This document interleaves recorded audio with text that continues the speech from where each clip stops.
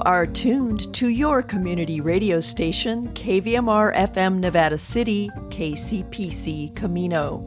It's 6 p.m., Tuesday, February 8th. I'm Joyce Miller, and this is the KVMR Evening News.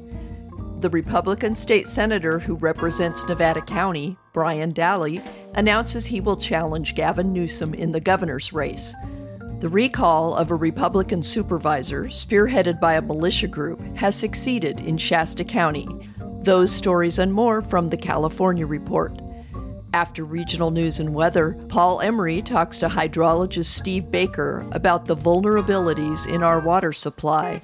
And Mark Cunaberti is here with Money Matters. This is the California Report. I'm Alex Hall in Fresno.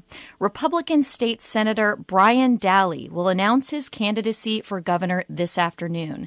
Daly represents California's 1st district in the rural northeast corner of the state. He'll be one of the first Republicans to publicly challenge Gavin Newsom since the governor soundly defeated the effort to push him out of office during the recall election back in September. Daly has been critical of Newsom, from his handling of the pandemic to wildfires and climate change. Here he is speaking to Fox 40 television late last year about the governor's rules on masking indoors.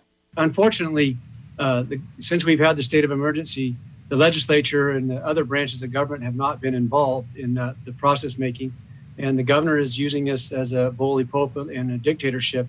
Daly went on to say that he wears masks whenever he can't social distance, but he also believes there needs to be more freedom to allow people to make their own choices. Other Republicans, including former San Diego mayor and recall contender Kevin Faulconer, have filed paperwork indicating they intend to run in November, but none have officially launched campaigns.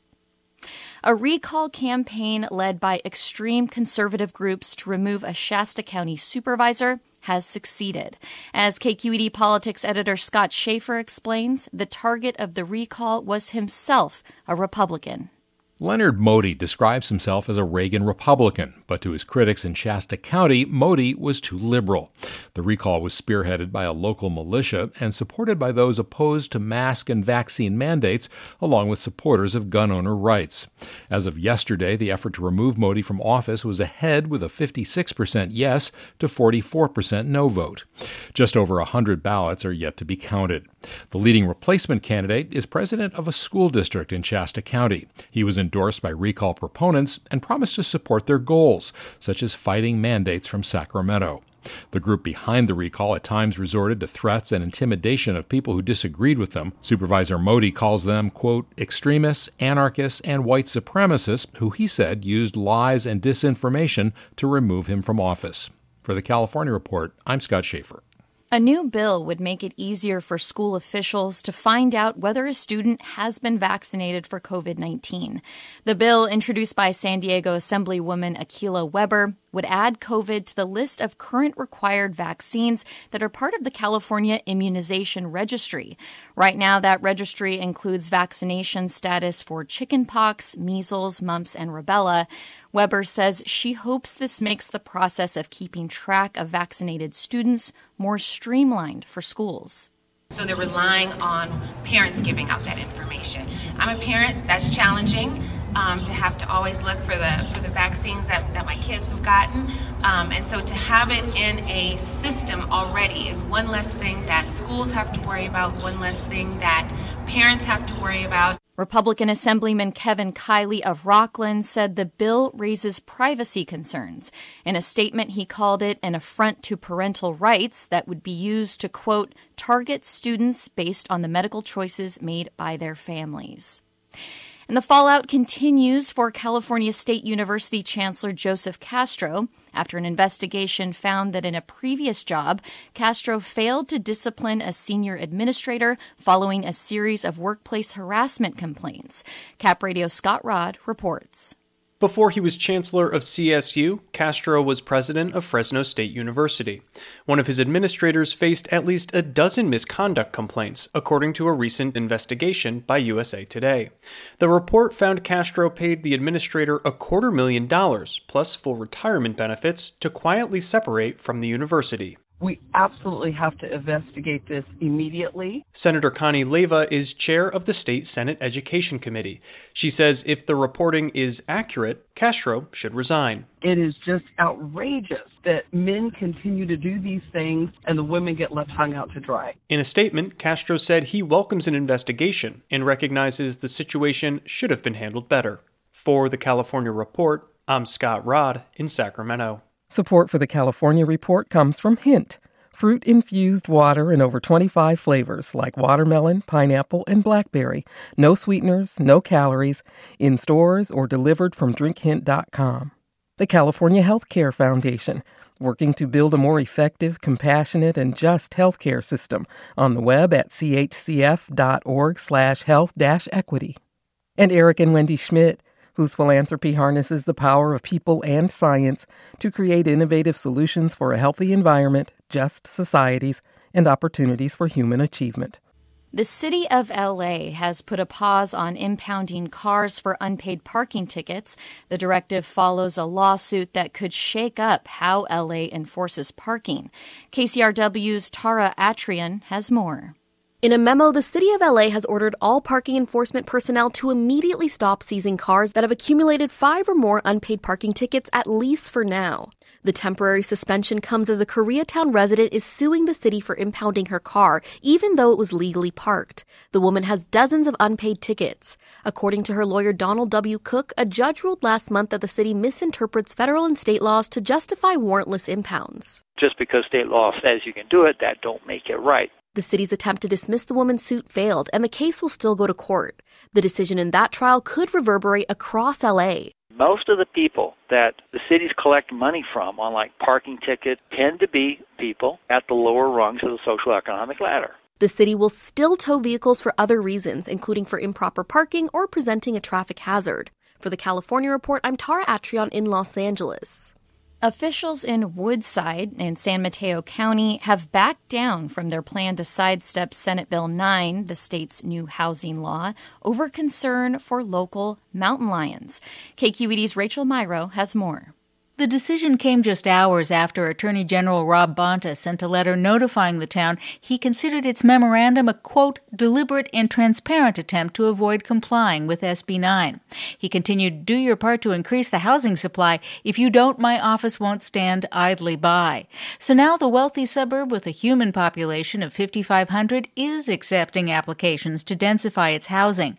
The town's statement says officials recently received guidance from the Department of Fish and Wildlife that the entire town of Woodside cannot be considered mountain lion habitat. For the California Report, I'm Rachel Myrow. And that's the California Report for Tuesday, February 8th. We're a production of KQED Public Radio. I'm Alex Hall. Thanks for listening. On Monday, the Nevada County Planning Department announced that it has extended to April 4th the public review and comment period for the draft environmental impact report on the proposed reopening of the Idaho-Maryland mine.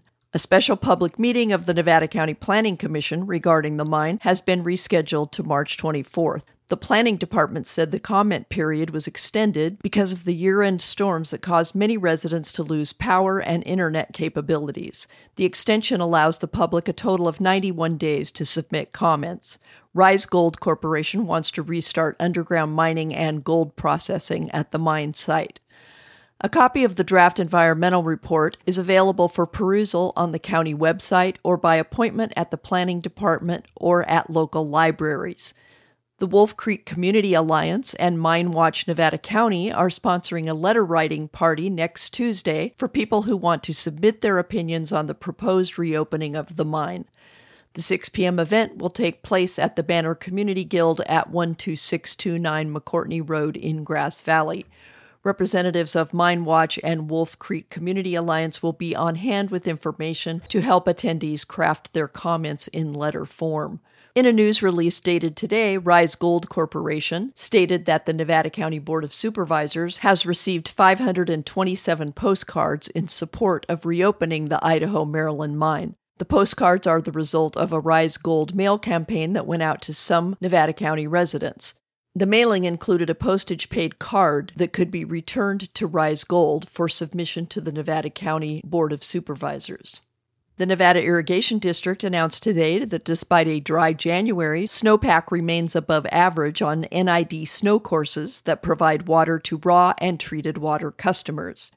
During the February survey, NID found the average water content in the snowpack at the district's 5 high-elevation snow courses was 24.7 inches, which is 123.5% of the average for this time of year. As of February 2nd, cumulative precipitation at Bowman Reservoir was 43.46 inches, which is 114% of average. NID's Water Resources Superintendent, Thor Larson, said, after a wet December, January produced little precipitation, and that has continued into February with dry conditions projected for the next 10 days. Despite this dry weather, reservoir storage levels are near average, including an above-average snowpack. From yubanet.com this afternoon, today Nevada County Public Health reported 36 new confirmed cases of COVID-19. 4,606 cases are currently active. 25 people are hospitalized, one of them in the intensive care unit. 2 additional fatalities have been recorded, bringing the total death toll to 130. This reminder from the city of Grass Valley, Slate Creek Road between Ridge Road and the Grass Valley city limits will be closed to through traffic for paving work through Friday. The closure is between 7 a.m. and 5 p.m. And a traffic tip from Caltrans if you're driving through Auburn this weekend. Some ramps on and off Interstate 80 in Auburn will be closed between 6 a.m. and 5 p.m. Saturday and Sunday because Union Pacific will be making repairs to the overhead rail bridge. You don't hear much sports news here on KVMR, but for those of you who follow professional basketball, the Sacramento Kings today were part of a blockbuster trade that sends their second-year sensation Tyrese Halliburton to the Indiana Pacers, along with Buddy Hield and Tristan Thompson. In return, the Kings acquired 2-time All-Star Domantas Sabonis and 2 other players. Turning to regional weather, this evening in Nevada City and Grass Valley, clear with a low of 53 degrees. Wednesday, some morning clouds, then mostly sunny with a high of 74 and a low of 55. In Truckee tonight, clear to partly cloudy with a low of 18. Wednesday in Truckee, partly cloudy with a high of 46 and a low of 21. In Sacramento this evening, clear with a low of 38. Wednesday in Sacramento, sunny with a high of 72 and a low of 43.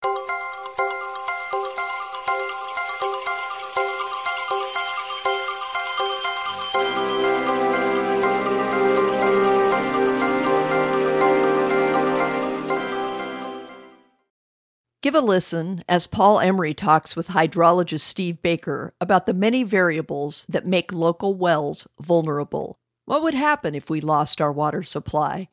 And what's the backup plan? This water news with Steve Baker is supported by Clearwater and Filtration on Rough and Ready Highway, Grass Valley. Well, Steve, welcome back to KVMR. We have a pretty significant issue to both our creeks and rivers and groundwater, and that will get a lot of attention this month. That's because Nevada County has released the Rise Gold Draft Environmental Impact Report for reinitiating the underground gold mining at the Idaho-Maryland Road in Nevada County. It's a big deal for lots of people, so I think we'll just dedicate the next 3 weeks to issues related to water and the proposed mine. And what would you like to start with today? Well, let's start with vulnerability. You know, the simple answer regarding vulnerability of our wells is, yes, all wells have their vulnerability, but some are more vulnerable than others. But absolutely, we have a vulnerability. Our wells do.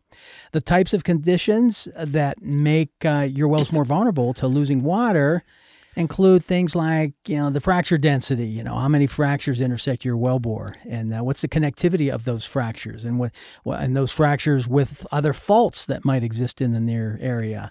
And then also the changes that happen, and this might be difficult to comprehend, but it's called a groundwater hydraulic divide.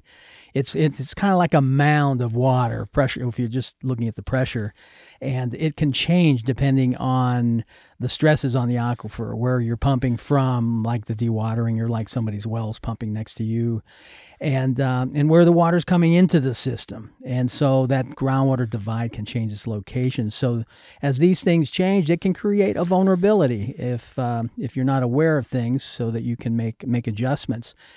I found under today's conditions, some wells are displaying normal seasonal, water level fluctuations, while other ones are showing a negative trend. It just depends on the well. If you add another impact on top of these normal circumstances that we have in the area, like the dewatering of a mine, then you increase your chances of getting impacted by the mine, plus, the consequences of the drought condition, even in normal, healthy water years. So the types of uncertainties that make it very difficult for many, including a mine company or people owning their properties, is the data that's commonly used to estimate groundwater issues comes off a well completion report, and maybe some limited groundwater monitoring. These well completion reports, they don't have a lot of detail. You're not getting much information, and a lot of times it's incomplete, so it's even worse. The groundwater monitoring that many, like the mines, sometimes developers also do this. They try to use the available monitoring. They may up it by collecting some data, but typically the data sets are not long enough to really say anything of meaning regarding drought, and they're not detailed enough either to really understand the real water level trends. So these are all issues of uncertainty. Also, faults, fractures, groundwater divides, all that stuff, it's not mappable. So how are we supposed to predict what's going to be happening up ahead? And then you add to that the connectivity to new mine workings, okay, where new shafts, new adits, you're pushing it out, you're making this mine bigger. All those conditions all wrapped up together, the uncertainties go off the charts. We really don't know what's going to happen for sure. So the answer regarding vulnerability, our wells, they are vulnerable to losing their source of water. Well, Steve, are people prepared for this? Good question. In my view, our community is not prepared to lose their water supply. That's for darn sure. None of us want to lose the water supply, but really we're not prepared to respond in a good way. And if you were to ask somebody, do you know if your water's showing any signs of diminished water? Most people will say, oh, I get 50 gallons a minute or I get 10 gallons a minute. Well, that means absolutely nothing. The real answer is, well, no, I don't. If you're asked if your well goes dry, do you have a backup plan? I've asked that to a lot of people. And usually the answer is, well, no, I've never really thought about that. The Rise Gold Mine they want to get a permit for 80 years. I know. A lot can happen in that time, even legislatively. Are there other concerns related to this? Yeah, one very significant concern to me is our water right, okay? There could be changes in water rights as we get more frequent and more severe droughts. It'll perpetuate changes legislatively. And the reason why I say that is we came out of a pretty significant drought in 2014, 2015, 16. And as a result of that, the Sustainable Groundwater Management Act of 2014 was passed by our Governor Brown, okay? That was epic. I'm a groundwater guy, right? It's epic. I get all excited about that because we haven't seen anything like that in 50 years in California. Things don't change very quickly. But because of the drought, that management legislation came about, and that's a very significant water rights change. Well, you're talking about 80 years with a gold mine, okay? Or if it's a land development, it's to perpetuity. You're going to have that new neighborhood out there forever. And so during that segment of time, you may be dewatering things for others, and it's causing a problem, and that extends for a long period of time, and no one's really doing anything about it. Well, we have right now an overlying groundwater right. It's a really strong water right. It's correlative. You're basically sharing public water, and you're being reasonable in its use. And if there's not enough to go around, everybody uses a little less, so that we're good at the end of the day. Well, if there's a dewatering project going on and that water's going away and people are bickering about it and nothing is happening, it just continues for 3 to 5 years or more, you could have a prescriptive right. Overtake your groundwater right, your very, very strong groundwater right. So right now there has to be changes in the legislation for this to really kick in up where we live. However, in 80 years, do you think that's going to happen? In my view, it will happen. And guess who's the loser in that deal? All of us. And can this happen within our lifetime of living up here in our homes? Absolutely. It's a concern of mine, and it's a part of any project. We need to think about that. Managing groundwater is Steve Baker's career and passion, and that has led him into working on all water sources and supplies. This has been another conversation with KVMR's water guy, Steve Baker. You can email him with your questions at water@operationunite.co. Next up, it's Mark Cunaberti with Money Matters.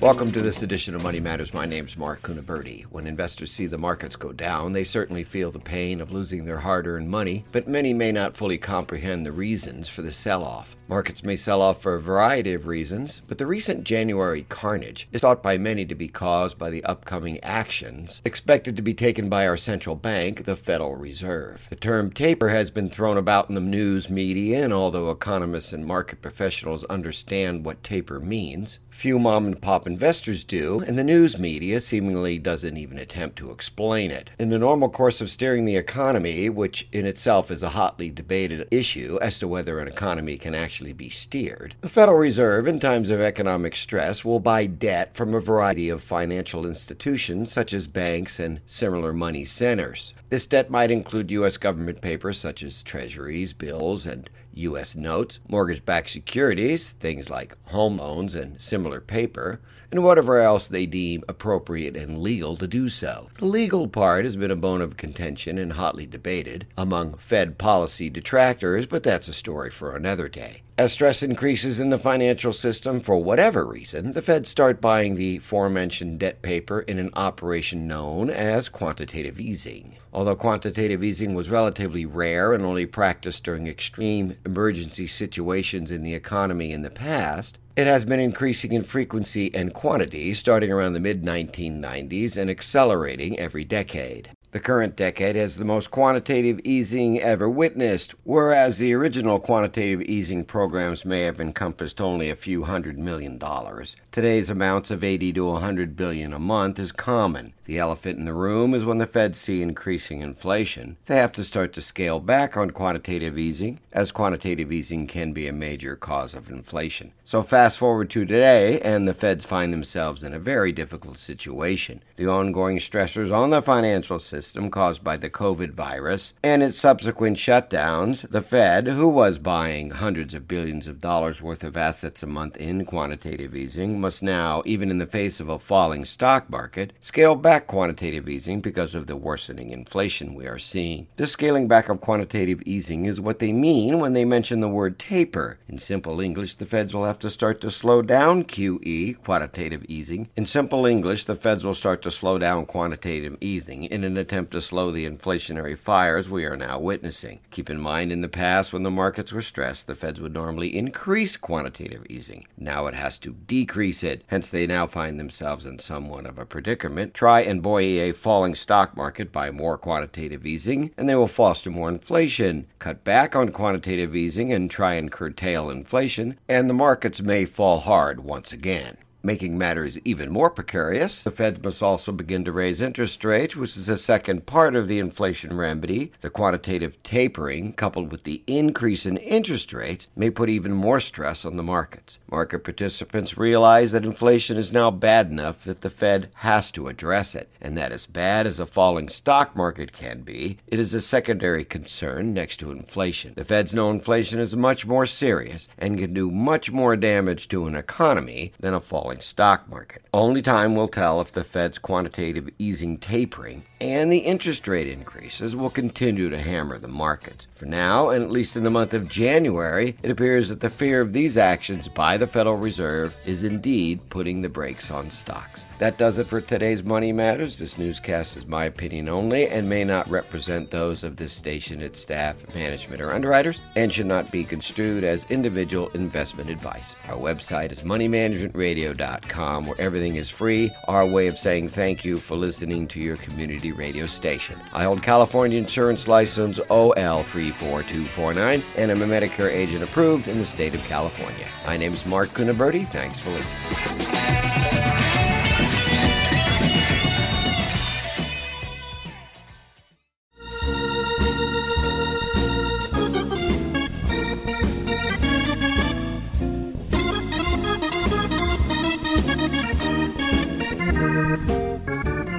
That's our newscast. Coming up next at 6:30, it's Food Sleuth, with a discussion of what you can do to live a healthier and more environmentally friendly life. At 7, it's Democracy Now! With Amy Goodman. For their support, KVMR thanks SPD Markets, family operated for over 60 years, utilizing local farmers and suppliers, offering conventional, organic, and specialty products, hot and cold deli items, also bakery goods. In Nevada City and Grass Valley, spdmarket.com. And Mama Madrone's Eco Emporium on Broad Street, Nevada City, offering sustainably made clothing for the whole family, local and fair trade artisan gifts, home decor, jewelry, plus organic bed, bath, and body care. Information at mamamadrones.com. This is Joyce Miller wishing you a safe Tuesday evening.